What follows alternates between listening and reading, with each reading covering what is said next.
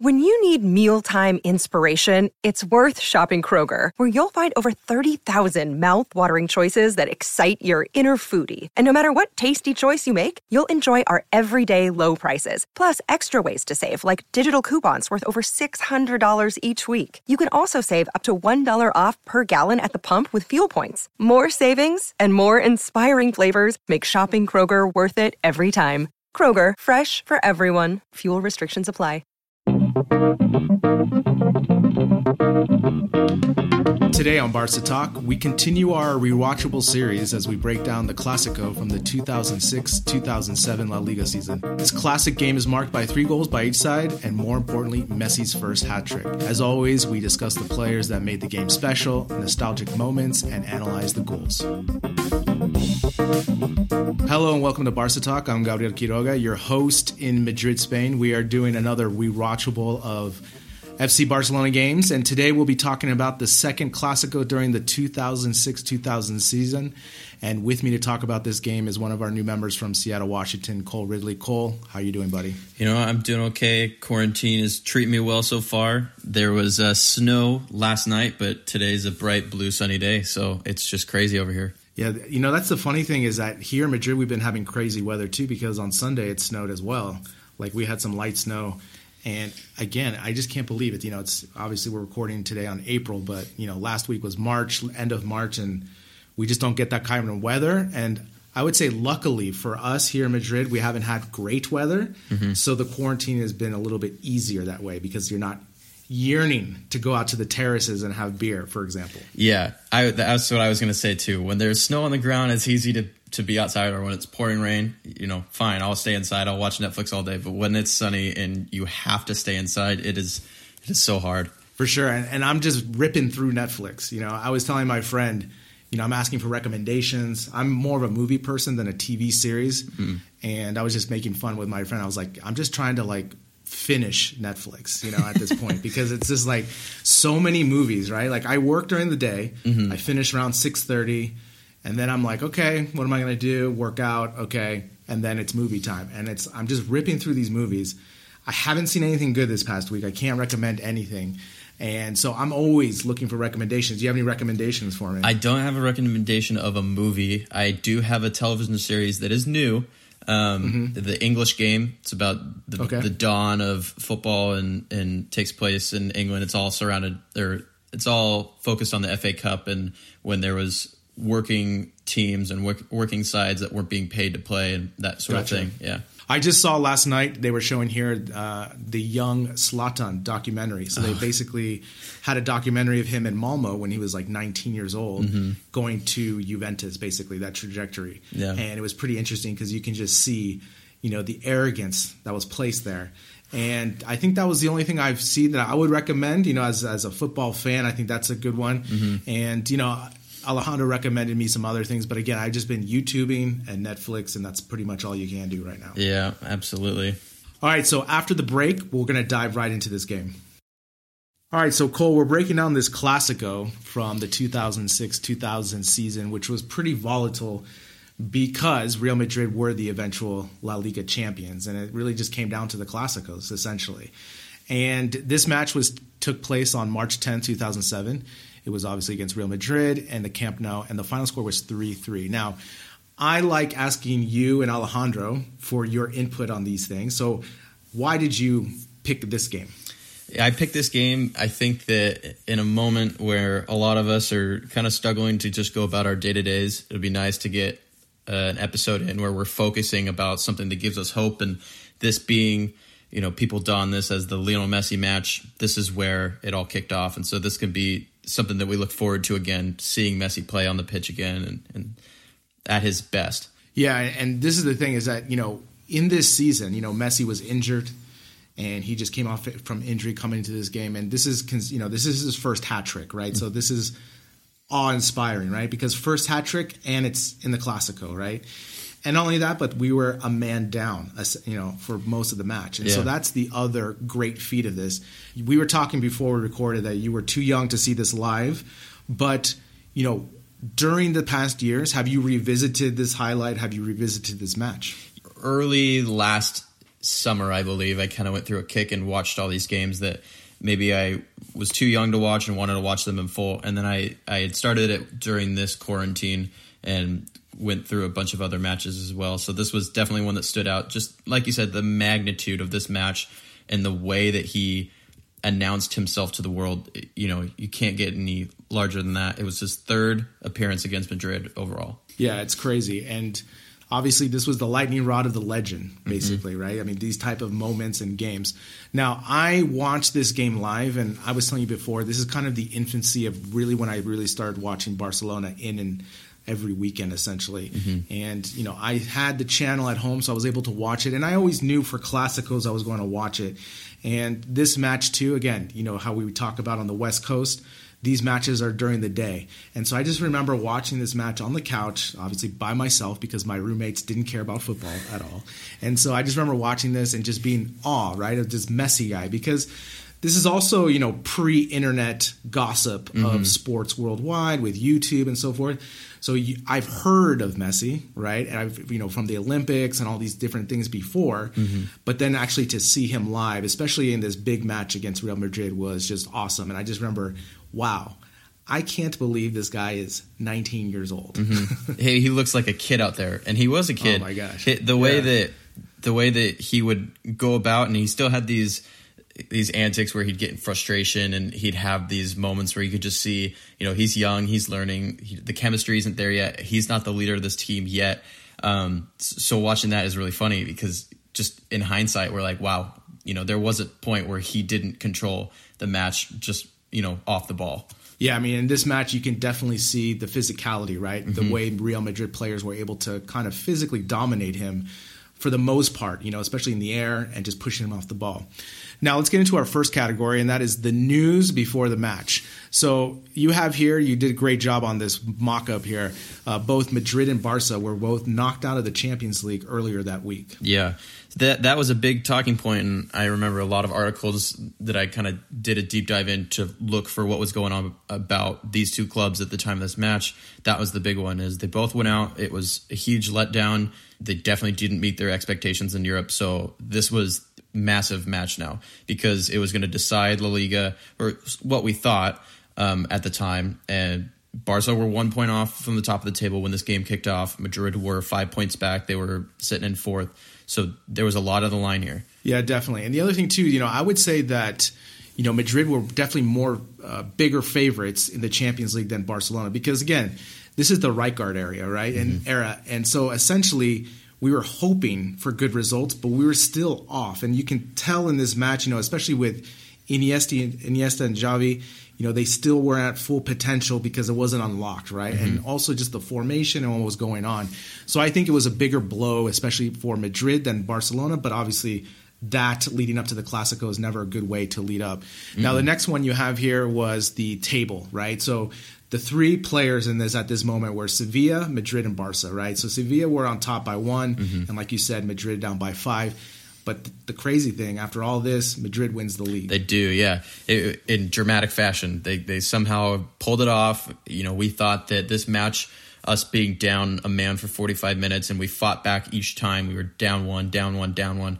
And we thought, well, we fought back in this match. We took a point, home with us to the next weekend, and it was ours to lose, and it obviously didn't go that way. Yeah, this is the thing that under Rijkaard, we were just so inconsistent. We would have flashes of 3 games, and then all of a sudden we would lose 2, for example, maybe due to injury or just lack of tactics and so forth. And again, this just came down to head-to-head. Madrid won the first one 2-0. We tied. We ended up with the same points because it's funny. Before I knew it was head-to-head, I was looking at the total points. And I was like, wow, our goal differential is much better. And I look and it's like head-to-head first. And I was like, Newman. So let's go to the next one. Messi was returning from injury.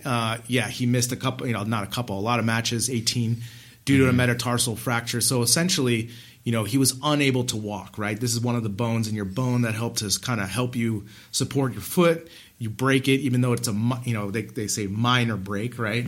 It still hurts, especially if you're running all the time. So again, it's crazy to know that after 18 games, he comes and puts in this performance. Yeah. And for a footballer, anything on your feet, it's not 100%. You're not 100%. And he did miss 18 matches, but he did have 7 to kind of regain his form back. He got a lot of matches back under his belt, returning from injury. He wasn't quite up to full speed, so this was the game that he announced, hey, I'm back to good. I can do this. This is going to be me. Yeah, it's funny because all the lack of support for Rijkaard, the one thing he did do well was implement Messi. Mm-hmm. He knew that Messi was a star player in the making, and he knew he could just ride him, and he would be safe for another year, essentially.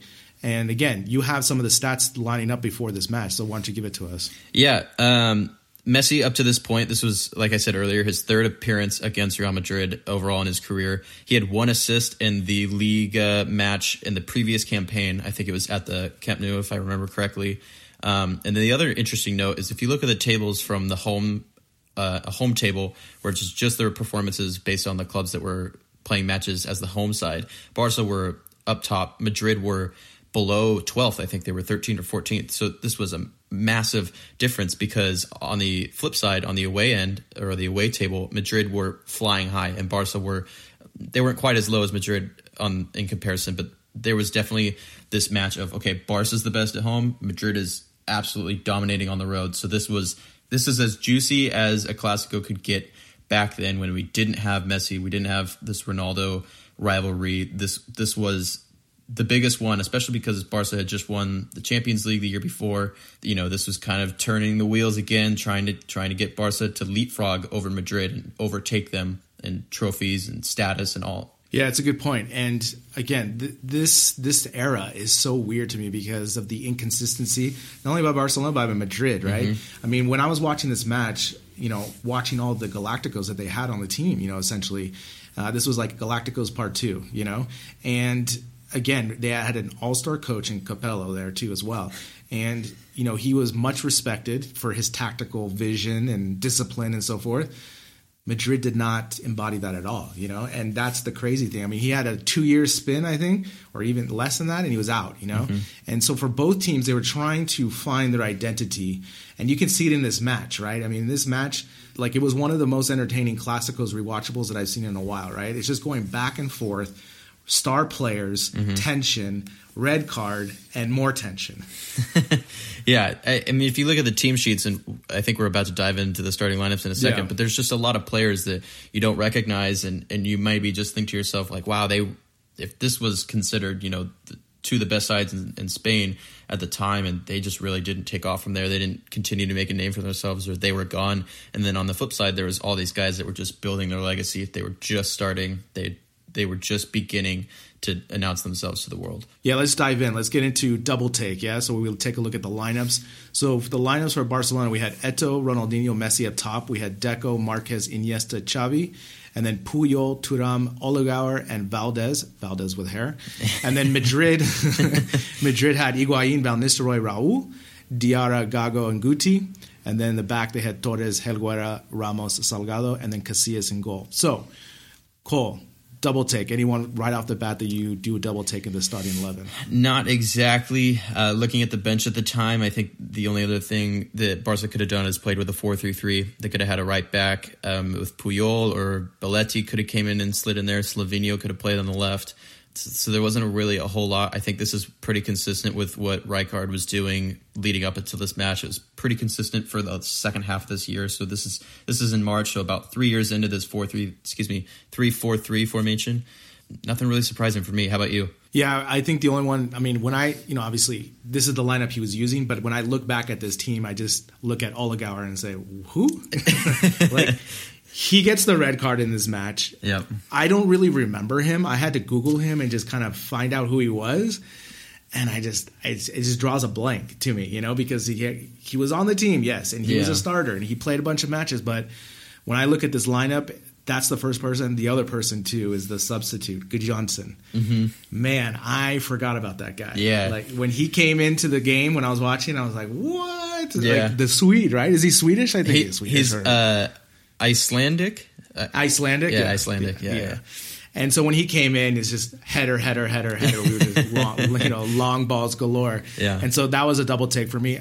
anyone on Madrid that does a double take for you? Not really. I think the only name that was on the bench that maybe we can associate with some sort of future is Marcelo, but he was brand new. I think that was his first season there, so it makes sense why he wouldn't play. Maybe Robinho not being in there, but he replaced Raul just after halftime, I believe. So that could have been something that maybe Capello got wrong. Maybe he went with the veteran and should have had more flair on the right flank. Man, he did not like Robinho. I mean, he reluctantly put him in the match, and in the commentating, they kept calling him bicicleta, which means the bicycle, right? Because he kept doing that bicycle move 3 times too many, right? And that's all he would do. And when I think of Robinho, I think of the talent that he had. But in this upper echelon where the defense is that much better, this is the same thing I come across with comparing him to Vinicius right now, is you have one move, but you have to develop more. And Robinho just annoyed me. When he came into the match, I was like, oh, this guy didn't scare me. Like, I knew he was not going to really score a big goal against Barcelona, maybe against lower teams. Yeah. But against the better talent, he's not going to be able to do it. No, he didn't have that confidence and the skill to do it on a stage like this. Fun fact for you, do you true or false, do you think Robinho is still playing football professionally to this day? Oh, that's true. That's definitely true. Isn't that wild? He's 36. It blows my mind. He hasn't been in a top 5 league since 2015, and he's still playing. Where's he playing? He is playing, I'm going to butcher this, but Başakşehir in the Super League in Turkey. Oh, Besiktas. No, not Besiktas. Maybe. No, different side, yeah. Oh, okay. It looks similar, but yeah. I mean, this is the thing is that, Robinho in that era was touted as such a high-priced player. He was. And then flared out, right? I mean, this is what happens to a lot of strikers, especially from Brazil, because they just produce so much talent. Yep. Now let's go into that's a good fun fact, by the way. Let's go into another category about the tactics and formation. Now, Rijkaard was experimenting with this. He was using a 3-4-3. Like you said, maybe they could have gone with a 4-3-3 to be more defensive-minded. Mm-hmm. I think they should have, because when I look at this lineup, especially with the lineup, Marquez for me was the flaw in this lineup because I think he tried to do long ball too much. Yeah. And he was a defensive liability a couple of times where you would think that he would be better. Mm-hmm. And I just think we would have been more solid with a flat 4. What say you? You know what? I actually disagree. I agree with the point that he was the flaw defensively because he was always in a position that he wasn't maybe accustomed to then playing a defensive role in. Obviously, we know what he meant in the back line for Barcelona and many other teams later on in his career. But back in this match specifically, he would drop between the defenders, but he wasn't acting as that holding midfielder, definitely the deepest midfielder of the forward line. I think that I agree, though. This 3-4-3 didn't really mesh well. There was a lot of confusion. I thought that there was a lot of picking the ball up deep from Xavi, Iniesta, especially Marquez, and kind of dribbling out wide instead of up forward. And there wasn't a whole lot of support. I think that any time any of the midfielders had to turn around and they were forced to make a back pass and it was going to Thuram or Olegar, they were just oh, please control this ball, guys. Like it just felt like they had no confidence in playing the ball around the back again and switching the side. Yeah, with this 4 midfield system, I would have thought they would have had less counterattacks on them. And it was quite the opposite. I mean, I take out the part with the 10 men. I'm just talking the first half when we still had the full 11. Mm-hmm. We were going up and down, because we still didn't have that possessive complete style, even though we did win the possessive battle. But Marquez, to me, I think he would have been better on the flat 4 back, helping with Puyol, or because I just don't think of him as a really highly touted midfielder to be making those line passes going through the middle. I think he has other attributes that we could have used. You have here Ronaldinho and Eto'o. Now, I would agree with this sentiment. They use this term all the time here in Spain. They say enchufado, which means plugged in, literally plugged in. When I watch this match, Ronaldinho is completely enchufado. Like, he is in the game, mentally strong, pairing up well with Eto'o and Messi. And you can just see, if this guy would have just kept it this way, who knows what his football career would have been. Yeah. It's interesting because they went back and forth on that left flank and then up top. But that connection between Ronaldinho and Eto'o, the whole match was they had a lot of 1-2s, a lot of chances would create, and that's how they would move up the pitch. And it's interesting because we definitely associate Messi being a part of that tandem. But this was maybe the match, maybe one of the last few ones where he wasn't quite there. And I think another interesting note to throw in there is when Rijkaard started Ronaldinho, Eto'o, and Messi, they had never lost a match in La Liga.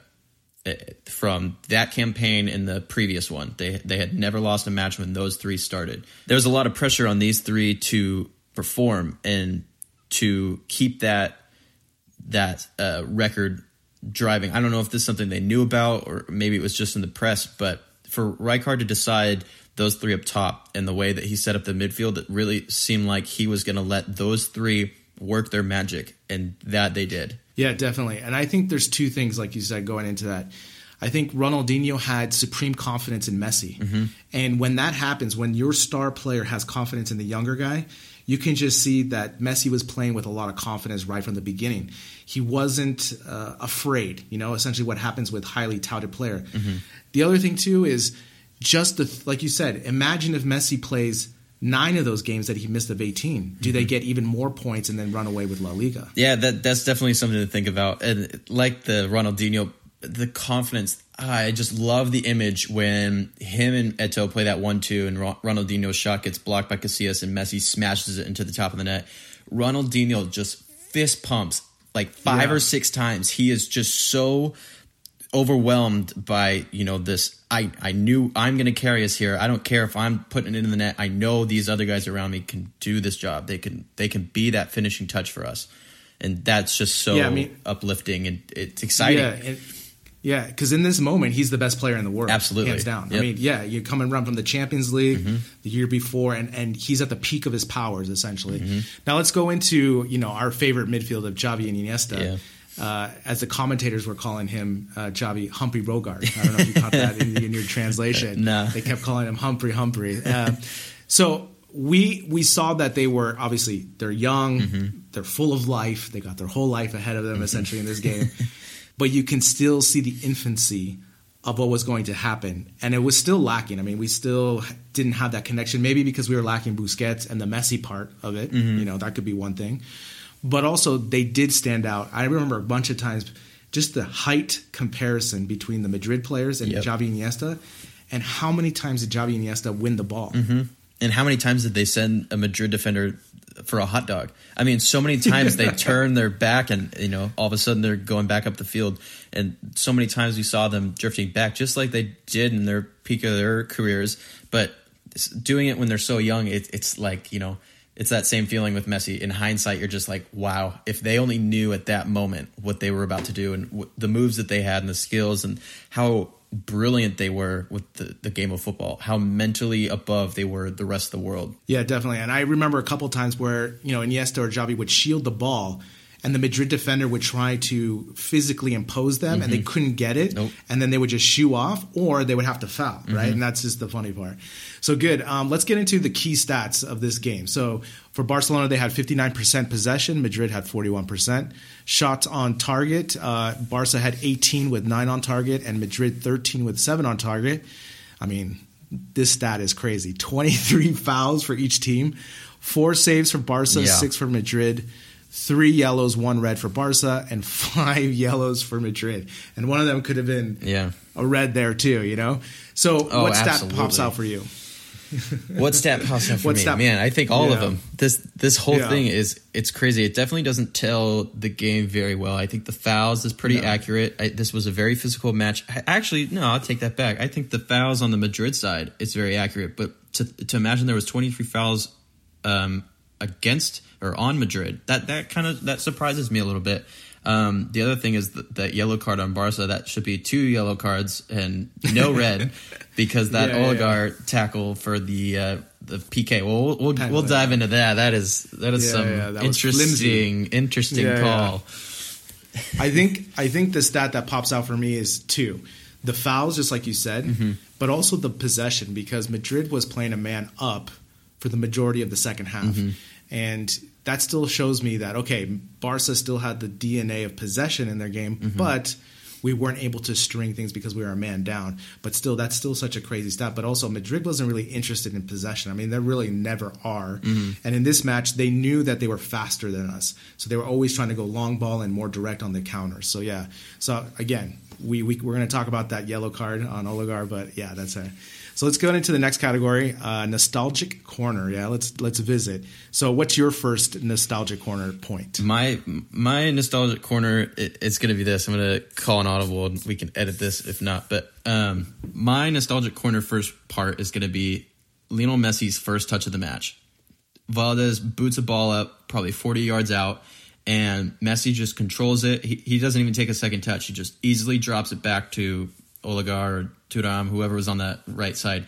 And just, to see he had that skill and that ability back then, it's refreshing. It's all these things that I've already repeated. I can't say it enough. Just, I felt like that touch had so much swagger to it. It had so much, I'm about to take over, give me a year and, this is what I'm capable of.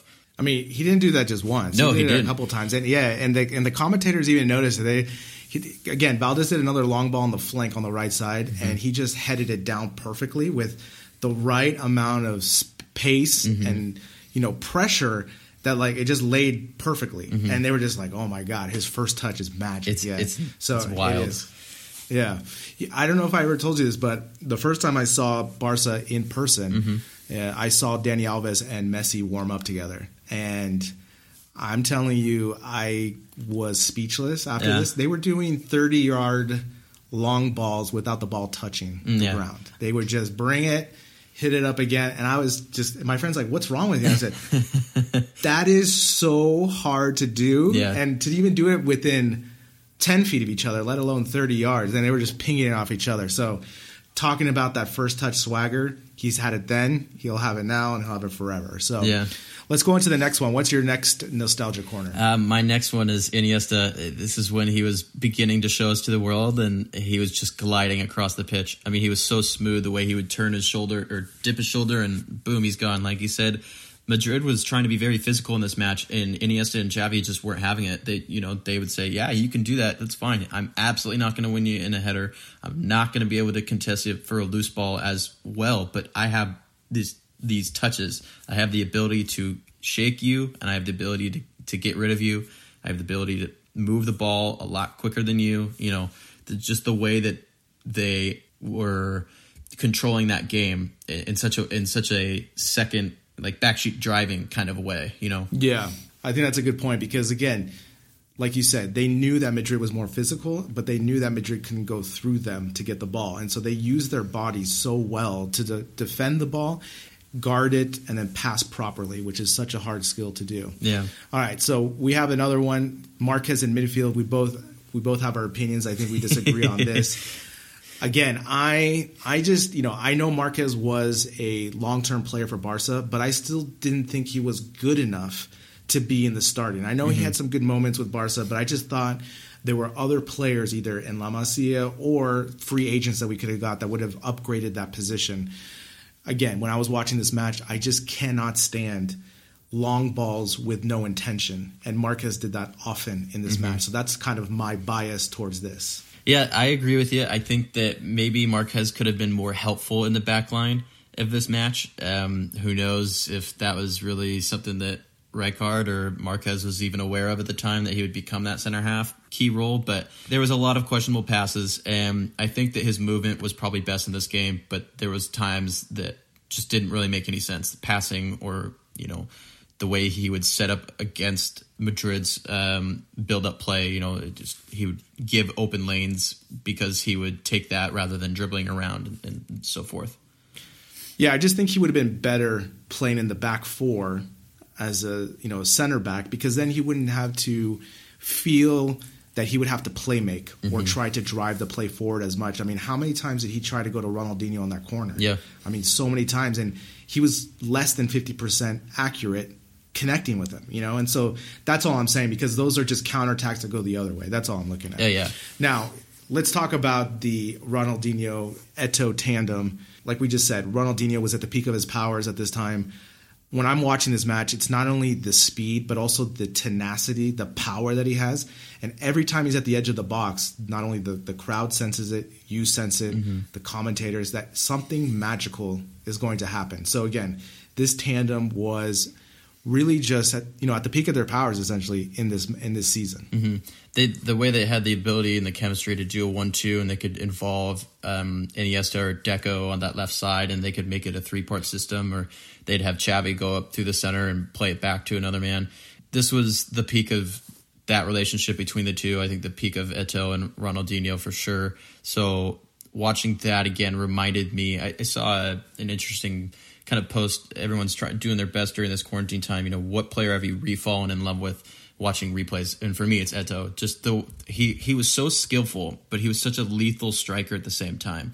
He had the footwork, he had the speed and the agility to really make things happen. And sometimes you just kind of forget that. You think of more just he gets the ball in the box, it's over. But he had a lot more to him.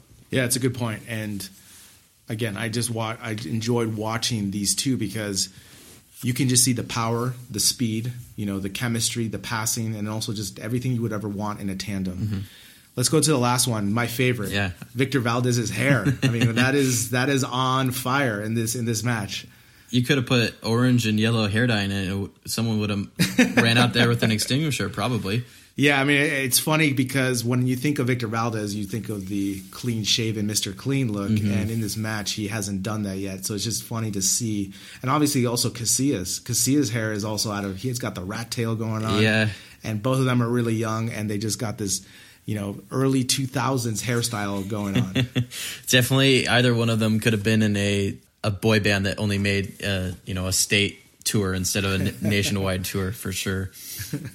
All right, let's go into I added this category a little bit because I love talking about commentators. Yeah. We're going to call this the Dick Stockton Commentator Corner. So for people who don't know Dick Stockton is a longtime broadcaster in sports in the U.S.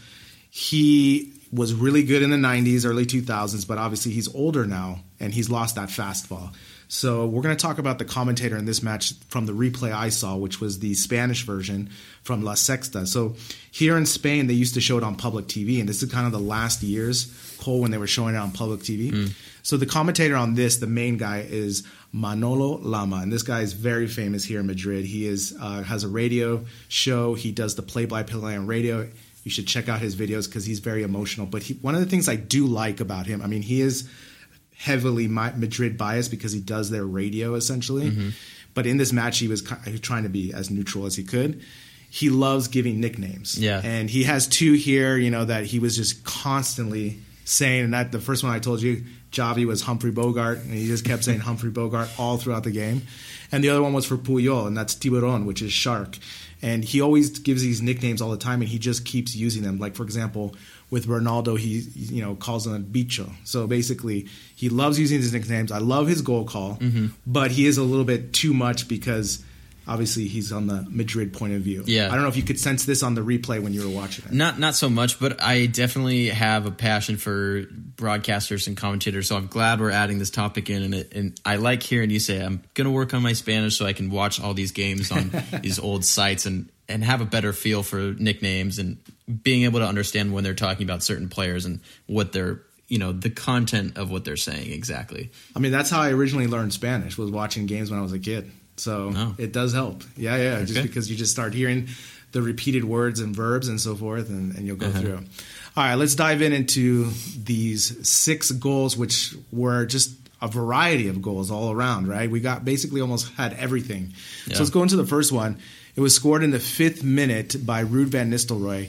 And, this guy had the biggest forehead in world soccer at the time. I mean, this guy had the biggest forehead. I mean, this guy, every time I watch him, he was a really good striker at the time, highly touted for the Dutch, comes over from Manchester United, and he plays for Real Madrid. He scores the first one. What did you see in this goal? I saw just absolute confusion at the back. It's a sloppy clearance. It falls right to him. I mean, if he missed that, he probably would have left Madrid that night. It was a golden opportunity. And I don't enjoy seeing this, but seeing Puyol, how much of a leader he was. As soon as the ball hit the net, he's turning around. He's looking at guys. They're trying to work on it. Maybe it wasn't very proactive. I can't understand what he's saying. He didn't look too pleased, but a lot this sense of Puyol's leadership. Miss seeing that on the pitch, something that we could have today. But yeah, it was absolute golden opportunity. It's 1-0, terrible start to the game for Barca. Especially so early. Yeah. I mean, again, this kind of set the tone for the game, right? Because Madrid were lethal in their conversion in this match. I mean, they were able to make the best of their opportunities. And like you said, confusion in the back. Again, Marquez not coming back full sprint. Puyol was exposed, and Van Nistelrooy did a really good job of just finding the hole and just basically making a nice pass into the goal, into the wide open net. But then soon after that, Cole, Messi comes, 11th minute, ties the match. What did you see in this? Well, there was the build-up on the left side, like I mentioned earlier. Ronaldinho and Eto'o were playing well together, and they involved Iniesta. And Eto'o kind of brings up this loose ball near the edge of the box, and he finds Messi making this darting run in the box. And the thing I kept listening over and over again, and the amount of replays they showed on TV of just trying to analyze, was Messi offside? It was very close, but he was absolutely onside.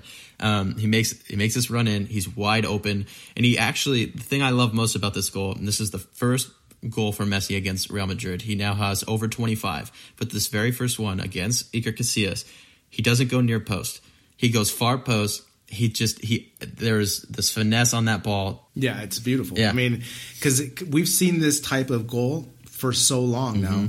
But when you see it on this first one, right, against Madrid, like you said, it's not only the finesse, but it has enough power and it's accurate. And Casillas has no chance. And again, like you said, there was chaos in the midfield, really nice through ball on the corner. And again, I think this kind of takes me back to nostalgia corner too. Messi playing right wing, solely right wing, you know, having that space. And you can see how the middle was so congested. And Messi was able to find that spot, comes in perfectly, hits the right angle, and it's tie game 1-1. Now let's go into the next one. Now we're going to, this was flimsy as we talked about with Oligar. So Van Nistelrooy gets a penalty goal here in the 13th minute. So again, this is 5th minute, 11th minute, 13th minute, just bang, bang, bang right off the bat. Yeah. And obviously Guti gets fouled in the box by Oligar. You said it's flimsy. I said it's flimsy. But however, the referee was right there. He was literally, I want to say, a yard away, 2 yards away. Yeah. So he had the perfect play on the call, and that was going to be very difficult to get that overruled. Yeah, and the thing that sucks most, back then, this isn't where there was those double penalties, basically. Oligar gets a yellow here that later proves costly for Barcelona and the way the match progresses.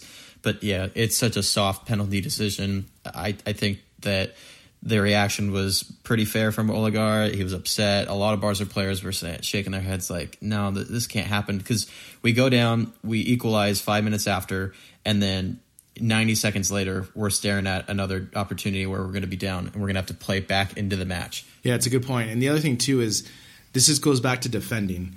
Oligar was late to react because he was chasing. And instead of just kind of, there's two ways that you can approach this. You can full sprint and then get juked like he did and had to trip, or you just kind of pressure him towards the left of the corner. I know this is hindsight, don't get me wrong.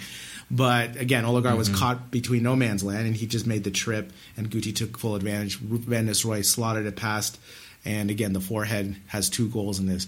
Let's go into the next goal now. This is one of my favorite goals. 28th minute. I mean, look at this. 13th minute, 28th minute. I mean, barely time to take a break. Messi scores on this rebound. Well, it is that, like we keep saying, Ronaldinho Eto'o 1-2 down the left-hand side. Ronaldinho's shot is blocked by Casillas, and Messi smashes it into the top of the net. First touch, first time. And it wasn't like it was a wide-open net. Casillas got back up. I think it was Ramos's long, ugly hair that was flying across too. Someone's greasy hair had a chance, but, I mean, where Messi put it and with so much pace, I mean, the ball was either going to the back of the net or someone was leaving on a stretcher. This game is 2-2. It's wild at this point. The crowd, the camera angle from the television broadcast is shaking. This is a huge match, and it's only getting bigger and bigger with each time Barcelona go behind, but they kept fighting back. And up until that point, and it didn't really stop, Barcelona completely controlled this match. There was possession. They were the ones progressing deeper and deeper into the Real Madrid half. I wouldn't say that it was any more pretty and more effective than what Real Madrid were doing, but they had the possession here. They were continuing to press. It felt like there was cracks that were going to break, and it was going to be Barca's night at the end of it. When I look at this goal, we talked about Messi's first touch, and we've talked about his passing in this already. But again, the technical ability that he has, the ball is bouncing. He hits it on a volley, basically, right? Like completely on a line, unsavable, top net. And to be able to do that, and that when I was watching that goal, I was like, 2% of professionals are hitting that perfectly like that. I mean, 2%, if that, 5%. You wish you can hit a volley like that, you know? And the way he roofed it and was able to do that technically was just, wow. It was just, even the commentators were going nuts of just the technical ability and to be able to pull that off. And like you said, Ronaldinho fist pumping after knowing how important that goal was. Obviously, throughout the game, going to halftime, we get the Oligar red card, you know, on the flimsy foul again. So he has 2 yellows. He goes off. And all of a sudden, Madrid is one man up. And, you know, it's still pretty tight going back and forth. And it's funny because, you know, you said earlier you couldn't tell whose long hair was. And I was going to bring up because they all had long hair. They were all clones of Beckham, essentially, on that team. Gago, Ramos, Salgado, Guti, they all had the long hair going, and they all looked the same, right? So it was very hard to distinguish a little bit, especially knowing, you know, where they were on the field. But, you know, in the 73rd minute, Madrid gets this opportunity from a free kick on the edge. And again, as we always know, you know, in their DNA, you know, our DNA is passing and technical ability. Madrid's is physicality and headers is what I think of the first things of Madrid. And this is no different. Ramos gets this header goal.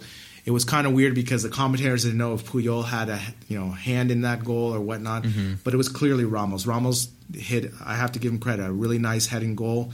It beat Valdez in the top left. What did you see in this goal? Yeah, it was really tough. You know, if that ball didn't go into the net, there was an argument that maybe Puyol even fouled Ramos. It was very physical. I'm glad that there was no decision. I'm also I'm not glad that the ball went into the back of the net, but I think it was interesting. Ramos, he hits this ball and it kind of goes, it's kind of like a flick on basically, and he falls down and he's not facing the goal, and he gets up and he doesn't even know he put the ball in the back of the net. It's the other Madrid players running toward him to celebrate that he realizes, oh, I put that in. And Puyol looks very distraught with himself. He looks defeated. He definitely can't believe, with the amount of physical pressure he was putting on Ramos in the area, that ball somehow ended up in the back of the net. And it just like Messi's. It was very precise, the way that it ticked off the underside of the crossbar into the netting, not even into the back of the goal area, but into the netting. It was very precise, 1 in a million chance. Barcelona once again down 3-2. Yeah, and again, if we're gonna predict the future for Xavi and Iniesta, we can predict with Ramos. He is an incredible header. The way he attacks that ball, he just has a sixth sense of anticipation. And obviously, we've seen in Champions League finals and all these things that these moments that are crucial. And again, the type of header he did with the back flick, essentially. I'm doing this on video right now for you. Back and to the right? Like this, it's a lot better technique, I'll tell you that. Yeah. He was able to connect and just find the corner, and that's a really difficult type of header. Enough praising of Ramos on this, all right? Well, let's go into... We could, go ahead. Before we could talk about that celebration. Oh, okay, go ahead. Yes. I mean, disgusting. Yeah. He gets up and he does this little prance off of the FIFA video game series, and it's just... I think this is where it all started. You and I looked this up beforehand. This was Ramos' second season in Madrid. I think from here on out, he's pretty much solidified himself as a starter into that side. So this was maybe the start of our hatred for him. I mean, just I mean, it's disgusting. He had so much. I don't want to get into it. I can't. Yeah, I understand it because, when I was watching this match, it just brings those feelings because it's the antithesis of our team to a T, right? Like just the long hair, the physicality of these players, the way they look, the white uniform. It's just like all those things put together. And this it's all that put together. Well, let me bring it back to you with some joy. Yeah. The final goal with Messi, obviously in the 91st minute. When, yes. And it was funny, on the replay, they kept showing shots of the two presidents, right? And you could see Laporte was just biting his teeth and the other guy's smiling and all that. Yeah. And Madrid is, minutes away from getting the 3 points at the Camp Nou, winning both Clásicos. And this moment happens. When I first saw this live, I just couldn't believe what I saw. The angle that Messi was able to hit on this, beat Casillas far post, and the other thing too, beating Ramos, which is, the best part of it. Yep. Ronaldinho finds him, top of the area. He makes a run into the box. Messi picked up the ball more central. He wasn't on the right wing. He finishes the shot in the left-hand side of the penalty area. He beats Helguera, he beats Ramos, and he again goes far post, strong boot, left foot, beating Casillas again. I mean, it was chef's kiss. That's how that goal was. Love it, chef's kiss. The other thing too, later on in this match, Messi did float in the middle, and this is what created this chaos in this goal. Again, I was talking earlier how he was more on the right wing, but when they became a man down, he was definitely more in the floating part, helping out as much as possible. And in this part, he was able to break free. And again, for example, I'm always comparing Ramos and Puyol or Ramos and Piqué in defending, and the way they defend. Ramos is always going to ground and not using the right angles. And in this moment, he should have maybe just kept running with him, and I think maybe would have thrown Messi off a little bit. Yeah. But that finish is just absolutely brilliant. Chef's kiss done, and the beginning of the legend, essentially. Yeah, you listen, if you go back and find I can't find the whole entire match in English commentating, but there's these highlights, and I don't remember who the commentator was, but he deems it as soon as the ball's in the back of the net, and Ronaldinho's on top of Messi, or Eto'o, maybe it was, celebrating on top of him on his back. He says, "This will be remembered as the Lionel Messi match. He equalizes for 10-man Barcelona. Remember the name. You'll hear it for the next 10 years." And I'd say he was wrong about just that last part. It's not 10 years. It'll be a lifetime. Yeah. And sooner than later. Yeah. Also, the other thing too that's interesting with the sliding doors type of thing that happens is that Capello back in Juventus his last year wanted to sign Messi after the thing, and then here he sees him full on in person, basically 2 years later, doing this moment, this feat, right? Because again, it's one thing to score a goal in injury time when a man down, you draw this up when you're a kid, but to have a hat trick, to do that as your first hat trick ever as a professional against your biggest rival, I mean, that is just completely bonkers. Yeah, the eternal rival. And this wasn't, an early season Clasico. This was the juiciest one of the year, probably of the last 3 years up until that point. And it's like Barca were dangling Messi in front of Capello. You wanted him after the Joan Gamper, were insulted. You wanted a loan. You weren't going to get him in the first place, but the fact that you're only going to want to loan him, just dangling in front of him going, this guy is going to ruin your life, He's going to make your job hell. Definitely. And again, this match was really, really entertaining to watch again. Some matches when we do the rewatchables and some other classic matches I watch, it's difficult just because maybe the pace or the lack of skill. Yeah. But this one had everything. I was watching it today when I was talking with some friends and so forth, and I just couldn't take my eye away because the action was so back and forth, and it was just really entertaining all around. It was. I'll agree with you. The pace was a lot slower in this, and it is not this tiki-taka football that we like. There was some spurts of it from Barcelona where it was beautiful passing and movement and triangles and 1-2s, but for the most part, this was kind of a scrappy game again. The tempers were lost pretty early. It was back and forth. It could have gone either way, obviously, as we know from the scoreline. But for Barca to fight back each time, they did it in front of their own crowd. And the man who gets them there is 19-year-old, just breaks through. He's on every Spanish newspaper after that for probably up until today even. That's a good point. Do you have any last talking points about this match? No, I don't have any last talking points. I'll ask you this. Did you, by chance, read Sid Lowe's report on that match the day after it happened? No, I didn't. I'll send it to you, and I'll find a way to put it on our Instagram page so others can check it out too.